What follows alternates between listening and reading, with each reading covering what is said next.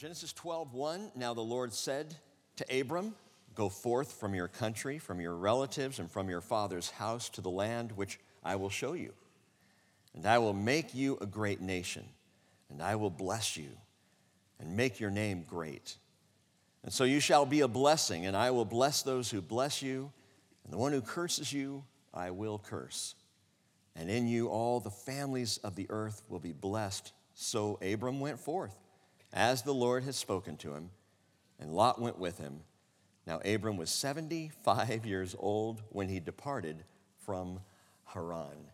The first 11 chapters of Genesis cover 2,000 years. That's how far we've gone this fall.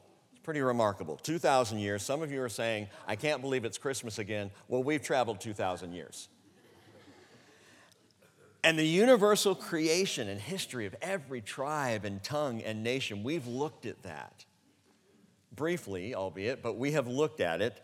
The next 39 chapters of the book of Genesis will span just 350 years. So we really slow up as we enter into the story of a peculiar, chosen people. Beginning with the account of a man who heard God and he followed. That's the remarkable thing about Abram. He heard God and he followed. I want to tell you before we touch any of this, people do hear from God. He does speak to his people. He does interact with human beings. This is not a weird thing. Sometimes, as with Abram here, he's going to speak straight. You're going to hear him. I'm absolutely convinced of that. I have heard God. And so I believe that he will speak directly. I also believe most of the time he doesn't. Most of the time he's going to speak to you through his word or through another believer or through circumstances in your life. He's going to give direction. But however he does it two ways. He does it, number one, to increase faith. And he does it, number two, because he loves you. He loves you. Can you just grasp that one concept this morning, that Jesus Christ loves you and cares enough about you that he's not cold and distant and aloof and just looking the other way while you stumble through life. He's engaged, he's aware, he knows what's going on with you, and he will speak to you if you will listen. As he spoke to Abram, and Abram heard and again did a very simple thing. God said, go forth. And Abram said, okay. And he went forth. Matthew chapter 1, verse 2 says, Abraham was the father of Isaac, and Isaac the father of Jacob, and Jacob the father of Judah and his brothers. And I think if Abraham hadn't gone forth, what about the entire history of Israel? Not to mention the history of the world. What would have happened if this one man had gone, was that really God? Not so sure. I'll just stay where I am. Abraham heard and he went forth. He's not a perfect man by any stretch. And we'll see that. But you could call Abram a good friend. God did. Isaiah 41, verse 8, Israel, my servant, Jacob, whom I have chosen, descendant of Abraham, my friend. 2 Chronicles chapter 20, verse 7, did not you, O our God, drive out the inhabitants of this land before your people Israel and give it to the descendants of Abraham, your friend, forever. Forever. You know what's so wonderful about all these people, Abraham, Isaac, and Jacob, is we don't just talk about them in the past tense. We're going to look at the history of Abraham. But Jesus said in Matthew 22:31, regarding the resurrection of the dead, have you not read what was spoken to you by God? I am the God of Abraham and the God of Isaac and the God of Jacob. Jesus says he's not the God of the dead, but of the living. Abraham, Isaac, and Jacob. And you and me. This is not a God who is only concerned with your past. He has your present and he has your future in mind as well. Matthew chapter 8, verse 11, Jesus said, I say to you that many will come from east and west and recline at the table with Abraham, Isaac, and Jacob in the kingdom of heaven. And I plan to be at that table. More than any other table this holiday season, that's the table that I would like to dine at. I mean, can you even imagine that dinner party? Abraham, could you please pass the salt? More potatoes, Isaac? Jacob, did you hear the one about the wrestling match? I mean, having those conversations. And people talk about forever friends. Abraham is one. He took God at his word. He just trusted him. That's what friends do. That's probably the single greatest definition of friendship, is one who trusts another. And so Abram trusts God. Abraham would be a sojourner in a land promised, but not yet his own. In fact, the Bible tells us he did not receive what was promised. He was told of the promise, he was shown the promise, but he didn't receive it in his entire lifetime. In fact, Abraham never owned property except for a burial cave in Hebron. I've been there. Wow, maybe I'll tell you that story further in as we talk about that cave at Machpelah. But this cave that he purchased, it looks out on the promised land. So the only property he ever owned was that cave. Why? So that in his resurrection, Abraham can step right out the entrance of that cave and onto his front yard, receiving the promise, which is out ahead of him, which God guaranteed. Hebrews chapter 11, verse 17 says, by faith, Abram, when he was tested, offered up Isaac, and he who had received the promises was offering up his only begotten son. Note that. He had received the promises, he just hadn't received what was promised. He heard what God promised, he just hadn't received the actual thing yet.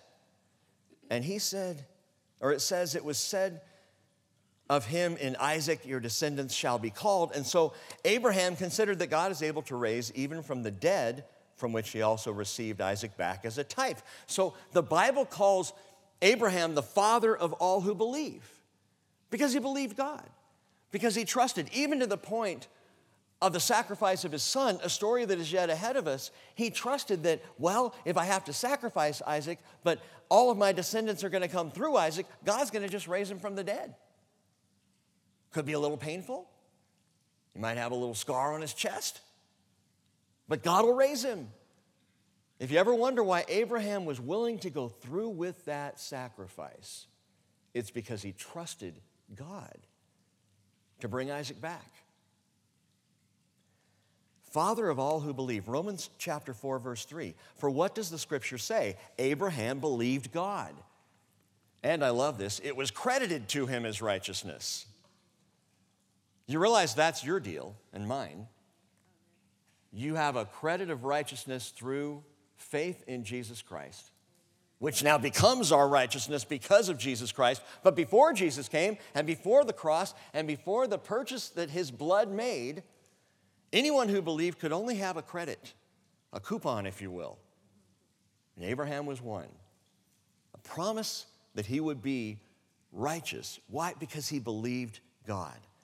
He received the sign of circumcision, Romans 4:11, a seal of the righteousness of the faith which he had while uncircumcised, so that he might be a father of all who believe, without being circumcised, that righteousness might be credited to them. Think about this. Abraham never went to church. Not a day in his life. Never went to synagogue. He just heard God and believed him. And he saw Jesus. What? You just told us Jesus hadn't come yet. Exactly. And Abraham saw him. John chapter 8, verse 56, Jesus said, your father Abraham rejoiced to see my day, and he saw and was glad. I just love Jesus. I can't imagine being in that conversation and being one of the Pharisees as Jesus said that. Oh yeah, Abraham and I, we were hanging out one day. What? And of course they reply, you're not yet 50 years old and you've seen Abraham? And Jesus said, truly, truly, I say to you, before Abram was born, I am. So you got some Pharisees going, I am. That's just bad English. And you have other Pharisees going, wait a minute, no, he just said Yahweh. He's claiming to be God. By the way, we don't talk about Jesus in the past tense either, do we? It's always him right now, right here, right among us. When we talk about Jesus, we're not just looking back, oh yeah, that Jesus of the past, the Jesus in Bethlehem who was born, the Jesus who walked in the Galilee, the Jesus who was crucified, tragic story, that Jesus from back there. He's He's right here. And he's coming. And we have a present and a future with him. But for all this, one of the strangest things about this man, Abram, called by God, was that Abraham was called a pagan. He was called a pagan. That is, he was a pagan when he was called. When God reached out to him, when God called his name and said, I want you to do this, Abram was a pagan. Jewish tradition teaches that Abram's father, Terach, was originally from Haran. Haran was Aramaean Syria. So Syria today, that region, that's where Terach apparently was born. But from there, he moved 600 miles southeast down the Euphrates to the southwest side of the Euphrates River to a place called Ur. In fact, if you look back in Genesis chapter 11, verse 27, it says, these are the records of the generations of Terach. This is the toldot of Terach. Terach became the father of Abram, Nahor, and Haran became the father of Lot. And Haran died in the presence of his father Terach in the land of his birth in Ur of the Chaldeans. Now, the land of his birth refers to the birth of Haran, the son of Terach. So Haran was born in Ur of the Chaldeans. Terach's sons were born in Ur, but Terach himself, again, based on Jewish tradition, was born up in Haran, but had moved south. He apparently named his son Haran after his homeland, Haran, but his son Haran died down in Ur of the Chaldees. Now, Ur was probably named after the confusion of Babel and may have been named Ur because the people could only say Ur right down next to the towns of Duh and Dolp. I think that was that region there. But verse 29, Abram and Nahor took wives for themselves. See, I just say those things to make sure you're tracking. The name of Abram's wife was Sarai, and the name of Nahor's wife was Milcah, the daughter of Haran, the father of Milcah and Ishka. A scant 3 centuries after the flood, Mesopotamia, from Nineveh to Babylon, from Haran to Hur, was as pagan as the moon is full. A sin-soaked region already. And part of how we know that is that paganism has long worshiped the moon. The moon has always been that symbol in the sky that the pagan would worship. Look up and see, and whoa, there's something, there's a face in that moon, right? They called that face Sin, ironically. Sin was the name of the moon god. The Akkadian moon god was called Sin. The name Sarai comes from the Akkadian name Sharate, which is the wife of the moon god Sin. No wonder the Lord changes her name from Sarai to Sarah, the proper Hebrew phraseology of princess. I like that. And then Nahor's wife, Milcah, her name is from Malkatu, which is the royal title of the moon god's daughter, Ishtar. These are all pagan names, and they're all pagan interrelated. Nahor himself, one of the sons of Terach, would have a grandson that we're going to meet later along the line, a guy by the name of Laban. Remember Laban? Laban's name means white, and it's not because he was Caucasian. He's named white because that's a poetic word used in the worship of the full moon. So these were all pagan names, and paganism was embedded in Abram's family line. By the way, there's still a false god worshipped in this same region today. Originally the moon god in the pantheon of 360 tribal deities, and his symbol was the crescent moon. But Muhammad came along 650 years after Jesus, and he sought to elevate the tribal god of his tribe. And so Allah became the false god of Islam. My point is this: Abram was born a pagan. He was pagan when he was called. Joshua chapter 24, verse 2, Joshua says, "Thus says the Lord, the God of Israel, from ancient times your fathers lived beyond the river, the Euphrates, namely Terach, the father of Abraham and the father of Nahor, and they served other gods. Then I took your father Abraham from beyond the river and led him through all the land of Canaan and multiplied his descendants and gave him Isaac. Why did God call a pagan? Why did he call Abram? That's just not how we do it. If you're going to call somebody, you're going to look for someone who's pretty together. If you want to start a church, you don't want to start it with someone like me. You want someone who knows what they're doing, right? Someone who has some background, some history, something they can put on the table. These are my papers, you know. Of course, that's what we do with dogs. These are his papers. Remember when we bought Reggie and they said, these are his papers? And I'm like, yeah, but will he use them? That's the question. He didn't. Why did God call a man who was absolutely pagan? As far as that goes, why did God call Moses or Samuel or David or Elijah? Why John the Baptist? Why any of the apostles? Why you? Why me? Why are we even here this morning? How does that work? How did I get here, Chris? I don't know. I think back in my life to where I began to follow Jesus. And when I look back with older eyes than I had then, I see a kid who was a mess.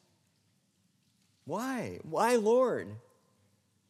When God sent Samuel to a ruddy, scruffy shepherd boy named David, there in the hills of Bethlehem, to be king of Israel, 1 Samuel 16:7 says, Samuel goes and he begins to look at the sons of Jesse, and he looks at the oldest and he says, oh, he's tall, he's strapping, this is a kingly looking kid. And the Lord says, God sees not as man sees.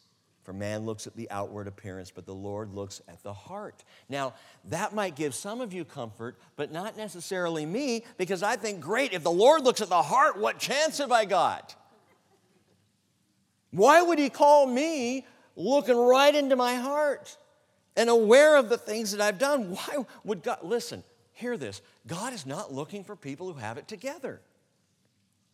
He's not going out calling those who are clean and righteous and moral and good folks. Jesus and his disciples were digging into a meal with some pretty unsavory people, IRS agents, social pariahs. Matthew 9:11 says, when the Pharisees saw, they said to his disciples, why is your teacher eating with the tax collectors and sinners? But when Jesus heard, he said, it's not those who are healthy who need a physician, but those who are sick. Can I get an amen? Amen. But go and learn what this means, Jesus says. I desire compassion, not sacrifice. Let me tell you something, Bridge family. God is not interested in our legalistic sacrifices. He is interested in our compassion. He has called us to be a compassionate people. The goal of our instruction is love, right? And to care for each other and to love each other. And we don't always do it well. We understand that. But that's the goal. That's the focus. That's why we're here. Not to uphold some kind of tradition or some legalistic tendency, but to show the love and the grace of God that's been shown to us because none of us should have been called. And yet we were. Jesus said, I did not come to call the righteous, but sinners. And so God wasn't looking for Mr. Righteous, and Abram wasn't. The Lord wasn't looking for Mr. Religious. And in that case, Abram was Mr. Religious. I mean, look how many gods he served. Look how many gods his family followed. I mean, if your religiosity is proven by numbers of gods, then Abraham's family line was very religious. God wasn't looking for that. Who is God calling on? And we began to scrape the surface of this Wednesday night. He's calling on friends. God is looking for friends. Now, I know that kind of anthropomorphizes the Lord a bit, makes him sound somewhat human. It's human terminology that we're using there, but he is looking for friends. Oh, I don't mean in the way that we look for friends. I look for friends because I'm looking for companionship or understanding or support or some sense of fellowship. God was looking for a friend with whom he could be himself. Again, that sounds really human, doesn't it? Because I say that and I say, I'm looking for a friend with whom I can be myself, someone with whom I can let my hair down. Not hard to do these days. But we all like people that we can be with and relax and just be who we are and not worry about what we say or how we're being. These are the people who know us. God was looking for someone with whom he could be himself, and I'm talking about a relationship of trust and openness and faithfulness, a genuine relationship. And in the deepest aspect of God's nature, it all comes down to love. God was just looking for a friend he could love. So God found a friend in Abram. James chapter 2, verse 23 says he was called the friend of God. But again, don't forget, Abram first heard this call to friendship in his pagan homeland. And so often that's exactly how we hear the call. You know, be encouraged. If you're here this morning, by faith in Jesus Christ, be encouraged. You heard the call in your pagan homeland. We came out of that. That's how this works. It's always from our paganism that God calls us. And you might say, whoa, wait a minute, I'm no pagan. Well, maybe not now. Paganism, Merriam-Webster defines as a follower of a polytheistic religion. And I dare say before I followed Jesus, there were all kinds of things I followed. All kinds of gods, if you will. All kinds of weird little beliefs that I had prior to really locking in and following after Jesus. But a pagan is also one who has little or no religion and who delights in sensual pleasures and material goods, an irreligious or hedonistic person. Well, that was all of us before we found Jesus, or before he found us, before we were called into a friendship with God. Again, I believed in a lot of false things before I believed in God. And Paul said in Ephesians chapter 2, verse 3, among them we too all formerly lived in the lusts of our flesh, indulging the desires of the flesh and of the mind, and we were by nature children of wrath, even as the rest, in other words, pagans. But God, being rich in mercy, because of his great love, with which he loved us, even when we were dead in our transgressions, made us alive together with Christ. By grace you have been saved. Why am I here this morning, God? And why did you call me Jesus? Because by grace you have been saved. That's why we're here. Which is, again, very comforting because that is not of ourselves. It's what he does. 1 Peter 2:9, Peter says, but you're a chosen race, a royal priesthood, a holy nation, a people for God's own possession. And I know, I still think, some of you still think, me? Yes, why? So that you may proclaim the excellencies of him who has called you out of darkness and into his marvelous light. Why did God call me? To praise his name, to worship him. He was looking for friends. And if you still haven't responded to his call, he's still looking for friends. Well, the Lord said to Abram, chapter 12, verse 1, go forth from your country and from your relatives and from your father's house to the land which I will show you. Now, I want you to note this and maybe make marks in your Bible because we'll follow through on these in later studies, but this is the first of 7 divine revelations from God to Abram. Exactly 7 that we'll see in Genesis. 7 times where God will speak to or appear to Abram or ultimately Abraham. Note these. The first one is right here, the first revelation, the first 3 verses of chapter 12, and it's the first call. And in this first call, it came, note this, outside of the promised land. So the very first time God calls to Abram, he calls him when he's outside, which again is so much like the rest of us. First time he calls, we're outside. He calls us in. Doors open. Invitation is made. The second revelation is right down in verse 7 of this same chapter, which says, the Lord appeared to Abram and said to him, to your descendants I will give this land. Now, this is the first appearance inside the land. The second revelation, but the first appearance inside of the land. And then the third revelation, skip over to chapter 13, verse 14. Genesis 13:14, the Lord said to Abram, after Lot had separated from him, Now lift up your eyes and look from the place where you are, northward and southward and eastward and westward. For all the land which you see, I will give it to you and to your descendants forever. I will make your descendants as the dust of the earth, so that if anyone can number the dust of the earth, then your descendants can also be numbered. Arise, walk about the land through its length and breadth, for I will give it to you. And this is the first visual promise of the land. Third revelation, first visual promise. I remember standing out on the edge of a hill in the mountains of Judea. We had gone to dinner at a place called Genesis Land, kind of the Disneyland of Israel. A little mini Disney. What the guy had done, an Australian who had moved to Israel and lives there, set up there on the top of a hill in Judea. Beautiful location, a large tent called Abraham's tent. And you go there and you have dinner. You know, tour groups will come in and have dinner there, and they'll feed you, and you sit around a low table on couches or on pillows like they would do. And Abraham comes in. Couldn't believe it. It was him. I told you he's not just past tense. Comes walking to us and talks to us and has his sons feed us dinner and everything. And it's marvelous. But the best thing about this place to me was after dinner, first time I was there, walking out of the tent and out to the edge of this hillside and looking down into this deep valley and all these rolling Judean hills. And I thought of this verse. And I thought what it must have been like to be Abram standing among the hills of Judea and God saying, check it out.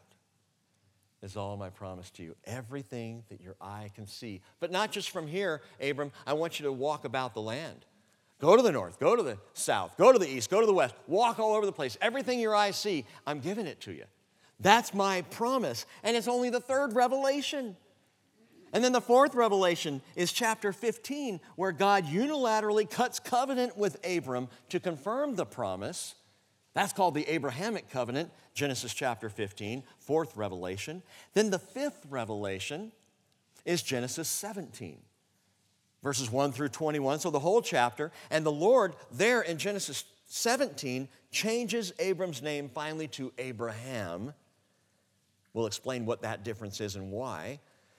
He establishes there in Genesis 17 the sign of circumcision, which is the perfect sign for God to give Abram, because he's saying, okay, now Abram, I'm calling you Abraham, and I'm giving you the sign of circumcision because through your seed, all will be blessed. That was the promise, right? What more precise and profound way for the Lord to give a sign to Abram than that? And then the sixth revelation. Oh, by the way, in that revelation as well, not only is Abram changed to Abraham, but that's where Sarai, whose pagan name is changed to Sarah, the Hebrew name. My princess in terms of pagan goes to the princess of the Jewish people, Sarah. Well, that's chapter 17. Then comes the sixth revelation of God to Abraham, chapter 18, where again God reiterates his covenant for the third time, promising through Isaac your descendants will be named, and Sarah laughs. He didn't look in the mirror like I did this morning. You know? She laughs, and God says, why did Sarah laugh? And she's like, I didn't laugh. Oh, yes, you did. Of course, they went on to name their son Isaac, which means laughter. Perfect name for him. And God, in this sixth revelation, tells Abraham of the impending judgment that's about to befall Sodom and Gomorrah. In the seventh, and note this, it's the final revelation of God to Abraham, at least in the scriptures, at least that we have. There may have been more other conversations, but there's this number 7. And in this seventh revelation, it's Genesis 22. Specifically verses 1 and 2 and 15 through 18, where the Lord sends Abraham and his beloved son, his only son, Isaac, up Mount Moriah to illustrate a stunning father-son offering. They go up Mount Moriah. It is a consummate picture in all of Scripture of the love of a father for his son. I've told you before, and I will repeat it again. It's the first time the word love is used in the Bible. When God says, take your son, your only son whom you love. Go up the mountain I'm going to show you, Mount Moriah, same mountain where the cross was lifted up. I want you to go up there, and as a father, I want you to sacrifice your son. Why, Lord? Well, the picture is profound and obvious. because that's where the Father would sacrifice his Son. And that is the seventh and final revelation of God to Abraham, illustrating the stunning father-son offering. The last time Abraham will hear from the Lord, at least again in the Hebrew Scriptures, and if you note this, over in Genesis 22, verse 14, at that time, Abraham called the name of that place, the Lord will provide, Yahweh Jireh. The Lord will provide, as it is said to this day, in the mount of the Lord it will be provided, and it was. God provided a lamb. Oh, I'll just tell you this real quickly. If you don't know, they're going up the mountain, and Isaac said, here's wood for the fire. Where's the offering, Dad? Isaac may have been in his 30s at that time, by the way. Where's the offering, Dad? And Abraham says, God will provide a lamb. He'll provide a lamb. And they get up there, and Isaac is bound, and Abraham is about to commit this sacrifice. God stops him. And you know what they find in the thicket? A ram, not a lamb. There's a ram in the thicket. Well, Abraham must have gotten it wrong. He said, God will provide a lamb. He did provide a lamb. The little lamb slain, Jesus Christ, in that same place, the place of the seventh revelation of God to Abram, or Abraham at that time. Now, back to chapter 12. So those are the seven revelations. We'll see them as we go. We'll run across them as they come before us. But in Genesis chapter 12, in this first revelation, and we're going to finish with these two things this morning, there are two imperatives that you need to note. Two imperatives. I believe imperatives that are the same today for followers of Jesus Christ. But these are two imperative statements that God makes to Abram. Two commands, if you will, and each one is followed by three promises. So he makes a command, gives three promises. Makes another command, gives three promises. And the first imperative is simply go forth. Go forth. Genesis chapter 12, verse 1 again. Now the Lord said to Abram, go forth from your country, from your relatives, from your father's house to the land which I will show you. The first imperative. Now, I want you to get this, and you might write this in the margin of your Bible if you're reading an NASB or an NIV or an ESV. If you're reading the KJV, it's probably correct on this one. The King James translation literally translates, now the Lord had said unto Abram, and then I like the rest of it, get thee out of thy country. I'm going to use that with my kids. You know, I think on a sunny day where they're all watching TV, get thee out of the house. Get thee out of thy country, from thy kindred, and from thy father's house. Now, that's the King James translation. But the Hebrew phrase here, go forth, get thee out. Or in the NASB, go forth. It's two words in the Hebrew. It's lech lecha. And it has embedded in it, in fact, in the way that it's written in the Hebrew, it's not just go forth. It's go forth for yourself. It's go forth for your benefit. That's implied in the go forth. Go forth. This is for you. Go forth for your sake, we might say. And I find that wonderful because the truth is there is always benefit and blessing when we go forth at the call of God. Always. There's always blessing ahead. God says go forth. We often, as Christians, maybe it's just me, but I have a feeling you have felt this way too. We often think of going forth as self-sacrificial. You know, the Great Commission is really for us the Great Capitulation. I'll go. Okay, I'll go. It's going to be hard, but I'll go for you, Jesus. Listen, when God says go forth, it's not for the forfeiture of my desires for the greater good. I'll give up for God because He called me. I'll go forth. Jesus be praised. Giving up all that I have established here. But that's okay, Lord. It's all right. It's victimization for victory.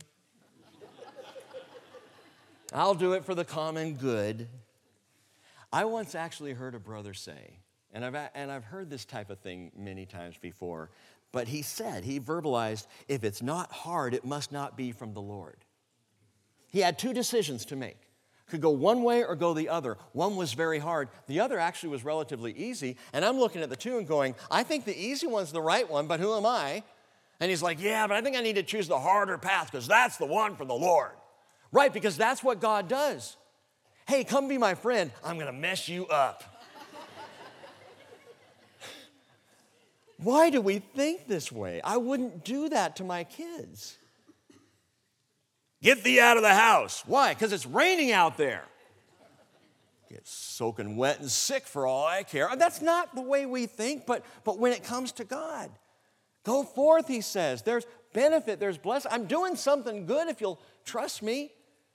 Okay.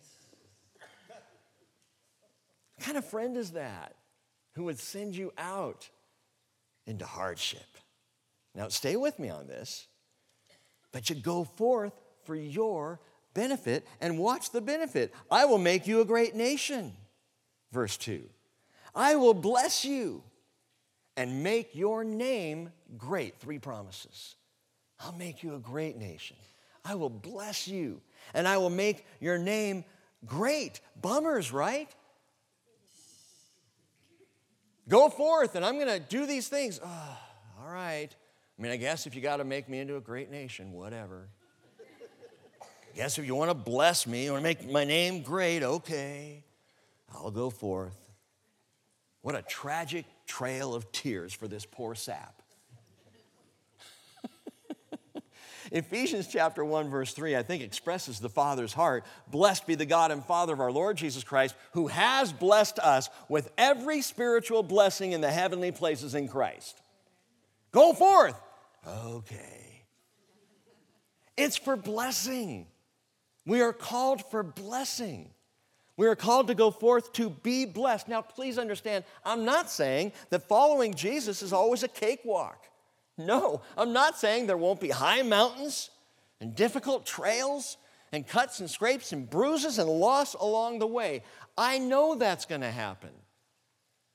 But you got 2 choices here. You can go forth in the name of the Lord and face those hardships, or you can go forth on your own and face hardships.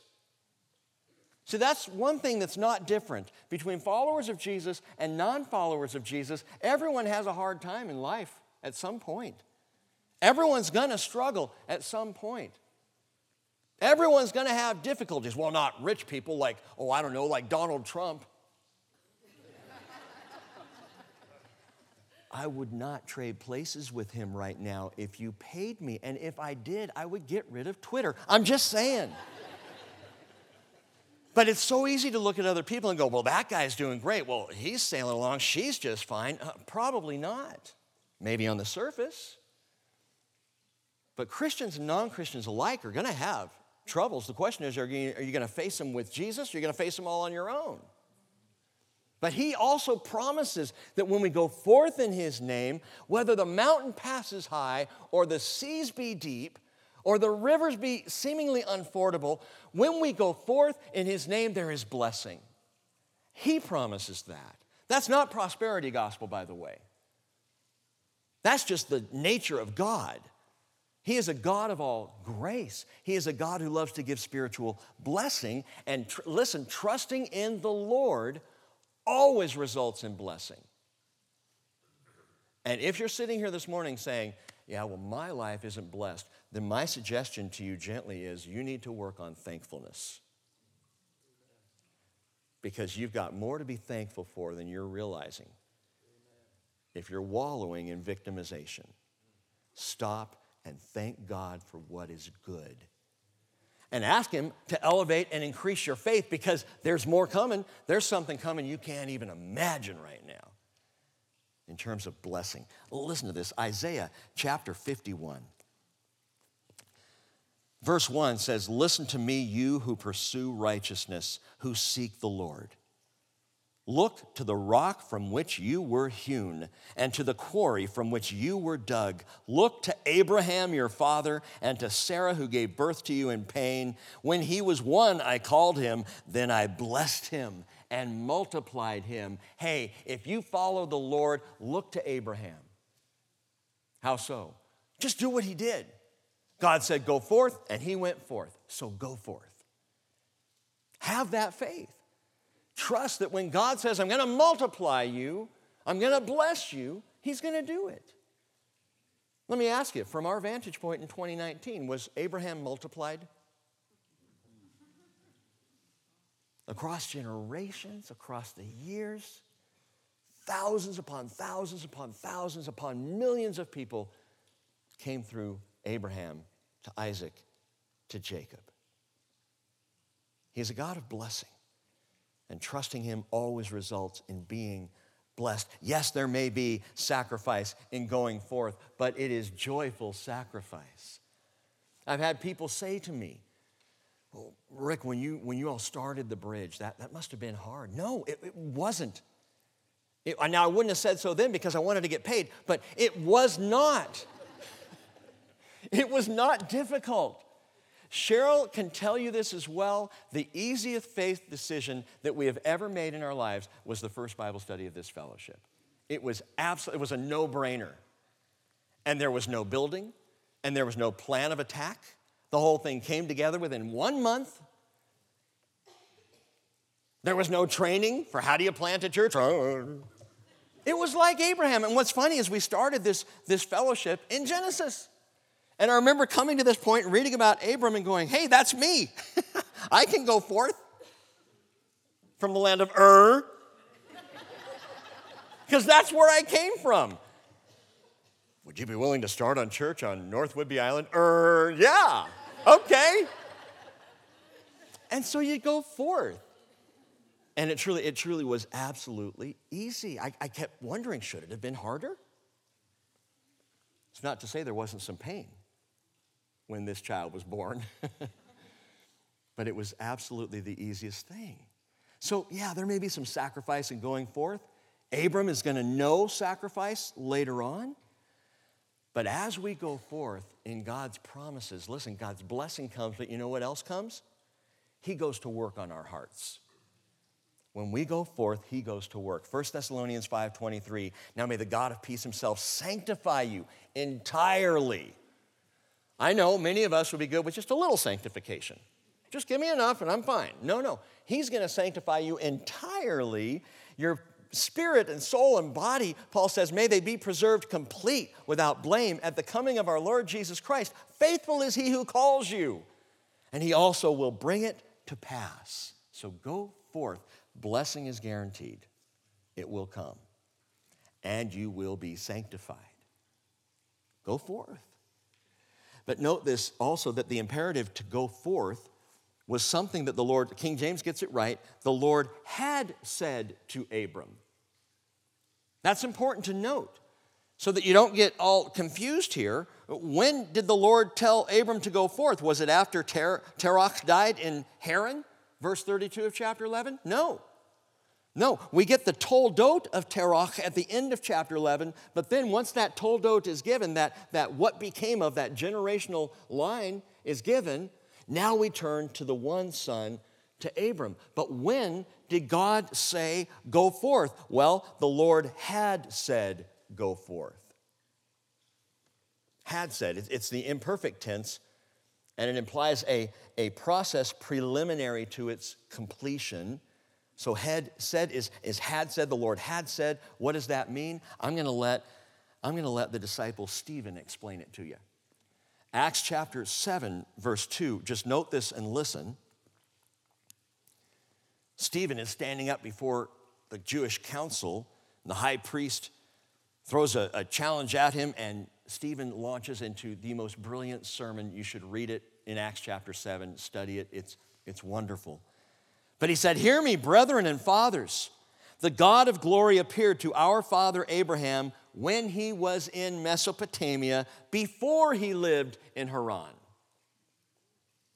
So when he was down in Ur, that's when God called. before he lived in Haran. And he said to him, leave your country and your relatives and come into the land that I will show you. And then he left the land of the Chaldeans and settled in Haran.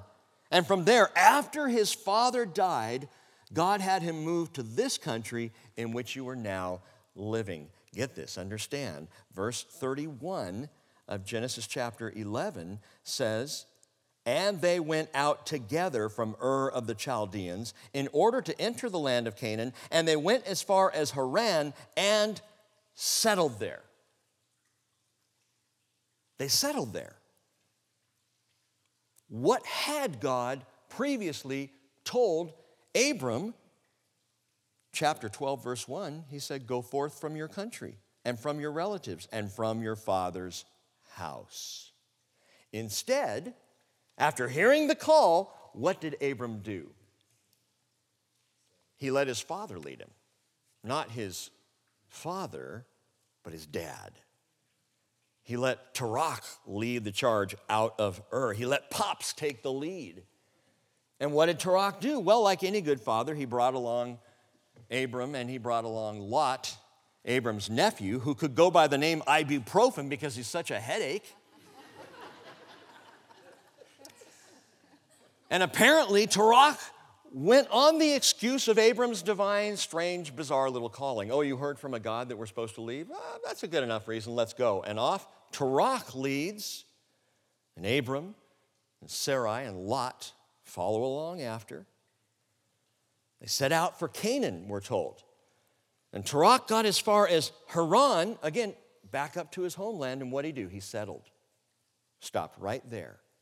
By the way, if you look on a map, from Ur of the Chaldees up to Haran is about a 600-mile journey north. Canaan was a 600-mile journey from Ur west.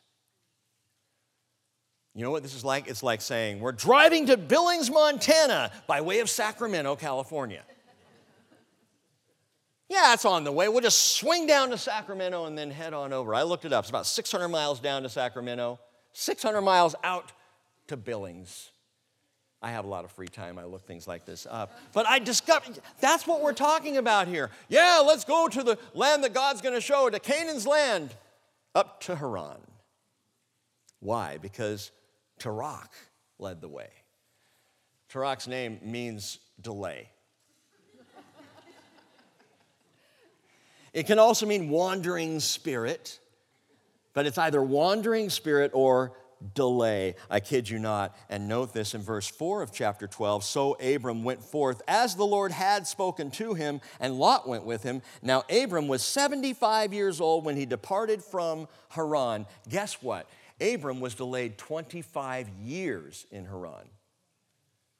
When they left Ur at the call of God,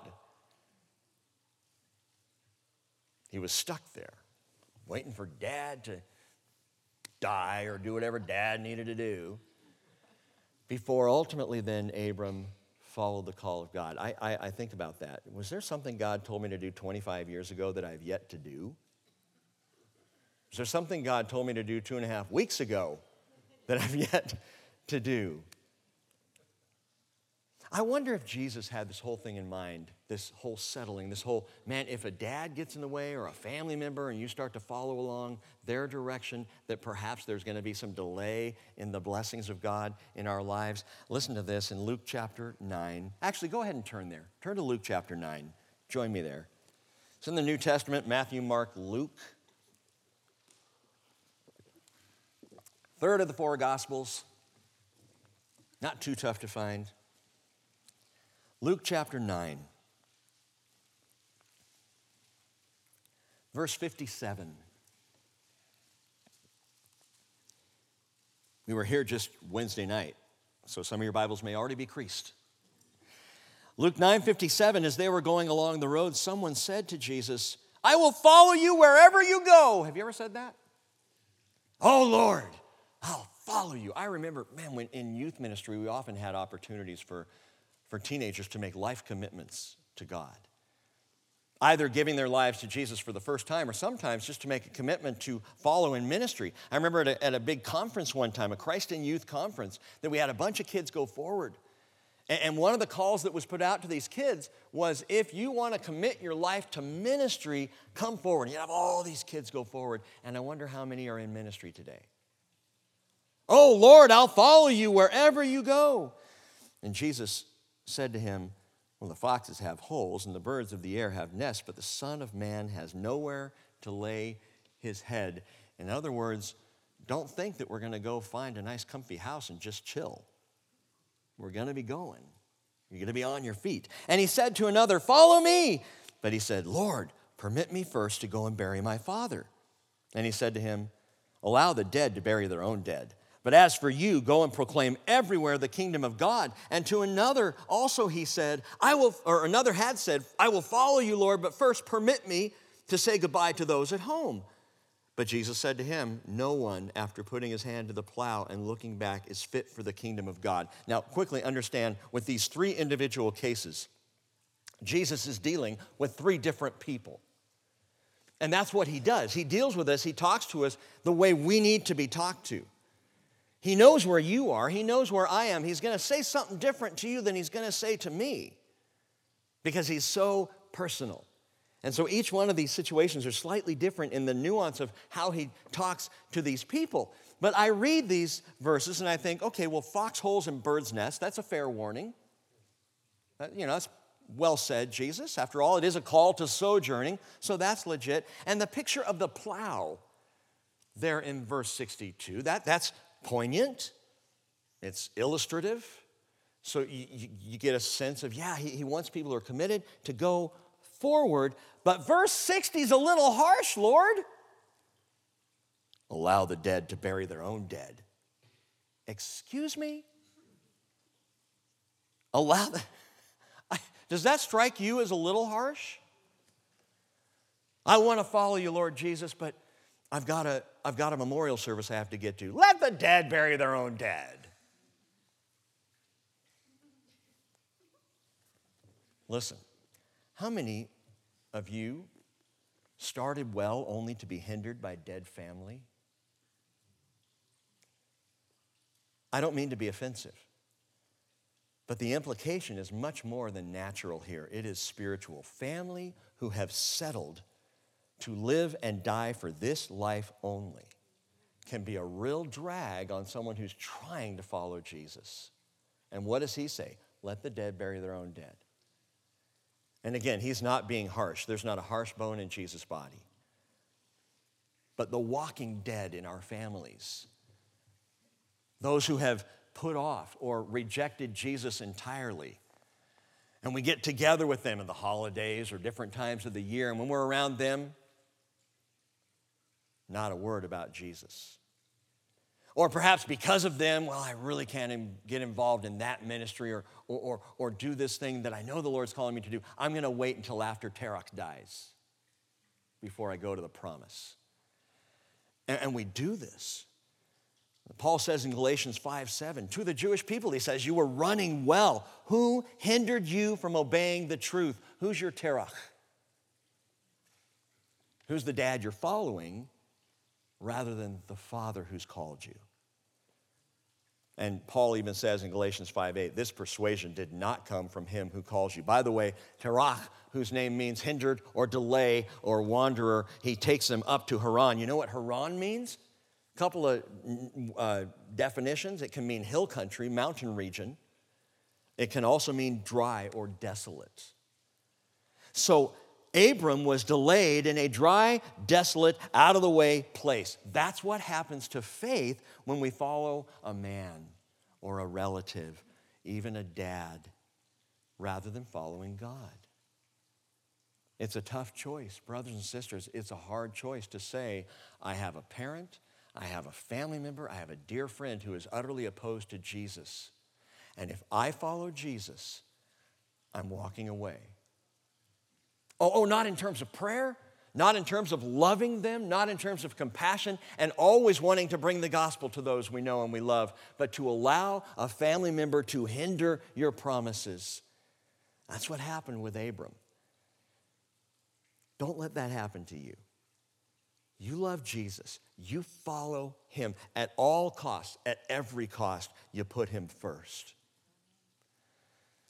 You know what's not in this story back with Abram? And I find it fascinating that though he was delayed for 25 years, though God called him in Ur, and he goes up to Haran, wrong direction, stays there, settles in, 25 more years go by, though all of that happens, there is not a single negative from God. There's no pressure. There's no rebuke from the Lord. He just waits. You don't even really hear it in the story. I mean, you have to kind of look at these verses and piece it together to realize that there was this long pause from the original call to when Abram finally went into the land. And the whole time you don't get, Abram, I will rebuke thee for thy faithlessness. You get nothing. He goes up to Haran and God's like, okay. Waits and he waits and he waits. And Isaiah 30:18 says, the Lord longs to be gracious to you, and therefore he waits on high to have compassion on you, for the Lord is a God of justice. How blessed are all those who long for him. And when we put him off, you know what I know about Jesus? He waits. He waits. But ironically, if you think you're waiting on the Lord to move, more likely he's patiently waiting for you to heed his call. He's waiting for you to get up and go. Lord, show me something. Well, I told you back in Ur. It's a great name because but you know, how many people just stay even in Ur? I want you to go, Ur. Well, I'll go this far. I'm not going to go all the way with what I think God, but I'll go this far, and I'm going to, this is good, right, God? This is good. Comfy, cozy. He waits. He makes the call. And then he waits for us to follow through. Go forth. Just go forth. Verse 2, the second imperative here is, and so you shall be a blessing, which doesn't sound like an imperative, but it is in the Hebrew because it's literally, be you a blessing. It's the imperative form. So he says two things, go forth, and he says, be a blessing. Be you a blessing. In your going forth, go forth to be a blessing. Lamentations 3:22 says, the Lord's loving kindnesses indeed never cease. His compassions never fail. They're new every morning. Great is his faithfulness. Great is your faithfulness. So listen, if his mercies are new every morning, you know what that means? That means every single day I can go out fresh and new to be a blessing to someone else. I wake up with fresh mercies. So I don't have to worry about spending the day making myself good enough for God. I can just go be a blessing. I can go bless and encourage and love another person. Be you a blessing. Verse 3 then follows up the second imperative with more promises. And I will bless those who bless you. And the one who curses you, I will curse. And in you all the families of the earth will be blessed. Well, I couldn't bless all the families of the earth. Can you bless one person? And then the next day, can you bless another?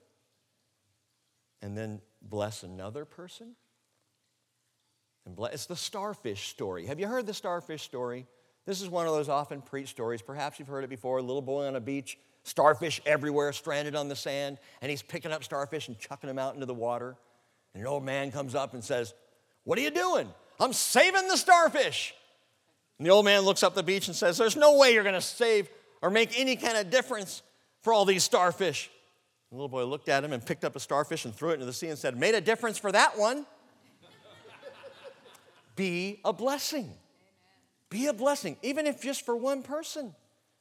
Can you imagine if tomorrow morning we all woke up to be a blessing? We go out into the area here. Do you realize how many people would be blessed in the name of Jesus if all of us blessed one person tomorrow? And that's the imperative. Be a blessing.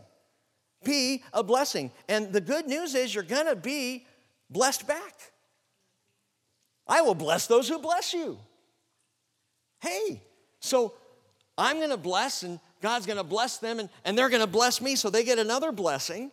It's blessing everywhere. and the one who curses you I will curse. So more good news, be a blessing, and you're going to get cursed. Wait a minute. Be a blessing. I will curse. Listen. When I go forth to be a blessing in the name of the Lord, I don't have to worry about the return. I don't have to worry if someone's going to bless me back or curse me for it. Whether I'm blessed or cursed in response, God's got me. He's got it either way. I'm going to bless those who bless you, and I'll curse those who curse you. So I don't have to worry about it. All I have to do is bless. That's my job. I go forth and I bless. I can remember that, Doug. How do you do the whole Christian thing? Go forth and be a blessing. Go forth and be a blessing. Say that with me. Go forth and be a blessing. There's your challenge for the week. Go forth and be a blessing. It's not go forth and be a jerk. Go forth and be an idiot, or go forth and be heavy-handed, or go forth and go for yourself. No, go forth and be a blessing. God's got it. Romans chapter 12, verse 18, if possible, so far as it depends on you, be at peace with all men. Never take your own revenge, beloved, but leave room for the wrath of God. For it's written, vengeance is mine, I will repay, says the Lord. But if your enemy's hungry, feed him. If he's thirsty, give him a drink. For in so doing, you will heap burning coals on his head. And then he says, do not be overcome by evil, but overcome evil with good. By the way, no family has ever been more blessed or more cursed than the people of Abraham, Isaac, and Jacob. The Jewish people in all history, and I stand on both of these, I can make a strong case they are the most blessed people in all of history, the most gifted, the most intelligent, the most artistic, the Jewish people are a blessed people. Just inherently, when God chooses you, he doesn't choose you and walk away. And they have been incredibly blessed as a people and incredibly cursed. No people in the history of the world have suffered under more curse than the Jewish people. And so we see this actually coming to fruition. Remember that all of these promises, while they apply to people of faith in the same God as the God of Abraham, these are promises first and foremost to Israel, and perhaps we'll talk a little more about that Wednesday night. But this promise to one man also goes out to all tribes and tongues and nations, and God here reaffirms it when he says, and in you all the families of the earth will be blessed. And he's going to repeat it several times. To Abraham in Genesis 22:18, he says again, in your seed all the nations of the earth shall be blessed because you've obeyed my voice. How did he obey his voice? Go forth and be a blessing. And Abram did that. And then through Isaac, Genesis 26, verse 4, I will multiply your descendants as the stars of heaven. I will give your descendants all these lands, and by your seed all the nations of the earth shall be blessed. So Abraham, by your seed. Now it's Isaac. Isaac, by your seed. All the nations of the world, of the earth will be blessed. Boy, it'd be really nice if that trailed all the way down to Jacob. Genesis 28:14, in your seed, God says to Jacob, all the nations of the earth shall be blessed because you have obeyed my voice. It is not through Abraham, through Ishmael, and on out. It is Abraham to Isaac to Jacob that this promised blessing will reach all the nations of the world. 4,000 years ago, God seeded the promise of Messiah through his friend Abraham. Galatians 3:16 tells us the promises were spoken to Abraham and to his seed. And note that. Paul points this out. It's great to know. Every time you see that word seed, it's zara in the Hebrew. Every time you see seed, it's in the singular. In your seed, singular, Abraham. In your seed, singular, Isaac. Get this, in your seed, singular, Jacob. Well, Jacob had how many sons? 13 in all. Well, 12, and then there's, Joseph's kids. We'll get into that. One seed. He doesn't say in your seeds, Jacob. The whole earth's going to be, no, one, because one would come, one seed, that proto-evangelicum, the seed of woman, the original seed promised back in the garden in the curse against the serpent. One seed is going to bless the world. It is Messiah. Paul says the promises were spoken to Abraham and to his seed. He does not say, and to his seeds, as to many, but to one, and to your seed. That is, Paul says, Christ. Jesus Christ, through whom now the whole entire world may be blessed. And Jesus said in John 15:13, greater love has no one than this, than one lays down his life for his friends. You are my friends. What? If you do what I command you. Oh, so we got to prove it? No. You are my friends if you do what I command. I mean, it's proof positive, yes, that we are his friends because we do what he says. Well, what is he commanding? Same two imperatives. Go forth and be a blessing. In the context, when Jesus says, if you do what I command, and the whole command of the whole teaching there is love. Love. Do that. You're my friends. Go forth and be a blessing. And you are my friends. And so, Genesis 12:4, Abram went forth as the Lord had spoken to him. Lot went with him, and Abram was 75 years old when he departed from Haran. You know what? Abram didn't have Waze. He didn't have Google Maps. He didn't have GPS. He didn't have a AAA triptych. In fact, you could say Abram didn't have a clue. What did God say? He said, go forth into a land which I will show you. Go forth to the way that I will show you. Hebrews 11, verse 8. By faith, Abraham, when he was called, obeyed by going out to a place which he was to receive for an inheritance, and he went out not knowing where he was going. But God did. He always does. Father, we pray that you would lead us out. Lord, for some of us, it's just out the door and into the community this week. Going out is very close, Lord. It's not going to some distant land. It's just going in the name of Jesus. For some of us and for others, Lord, there is a call that is beyond the borders of Oak Harbor or Anacortes or Coopville or Bow or Edison or Mount Vernon. There's a call that's further, Lord. You alone know where you're taking us. We don't always know. In fact, Jesus, I'm reminded of your promise that the wind blows wherever it pleases. So it is with someone who is born of the Spirit. And so our job, Lord, is not to know where we're going. Our job is to know that you know and to trust you. So I pray, whatever this means, Lord, and you're going to have to make the application here, but whatever this means to each person here today, Lord, would you help us to go forth and be a blessing. We thank you for your word to us. And we worship you now in Jesus' name. Amen.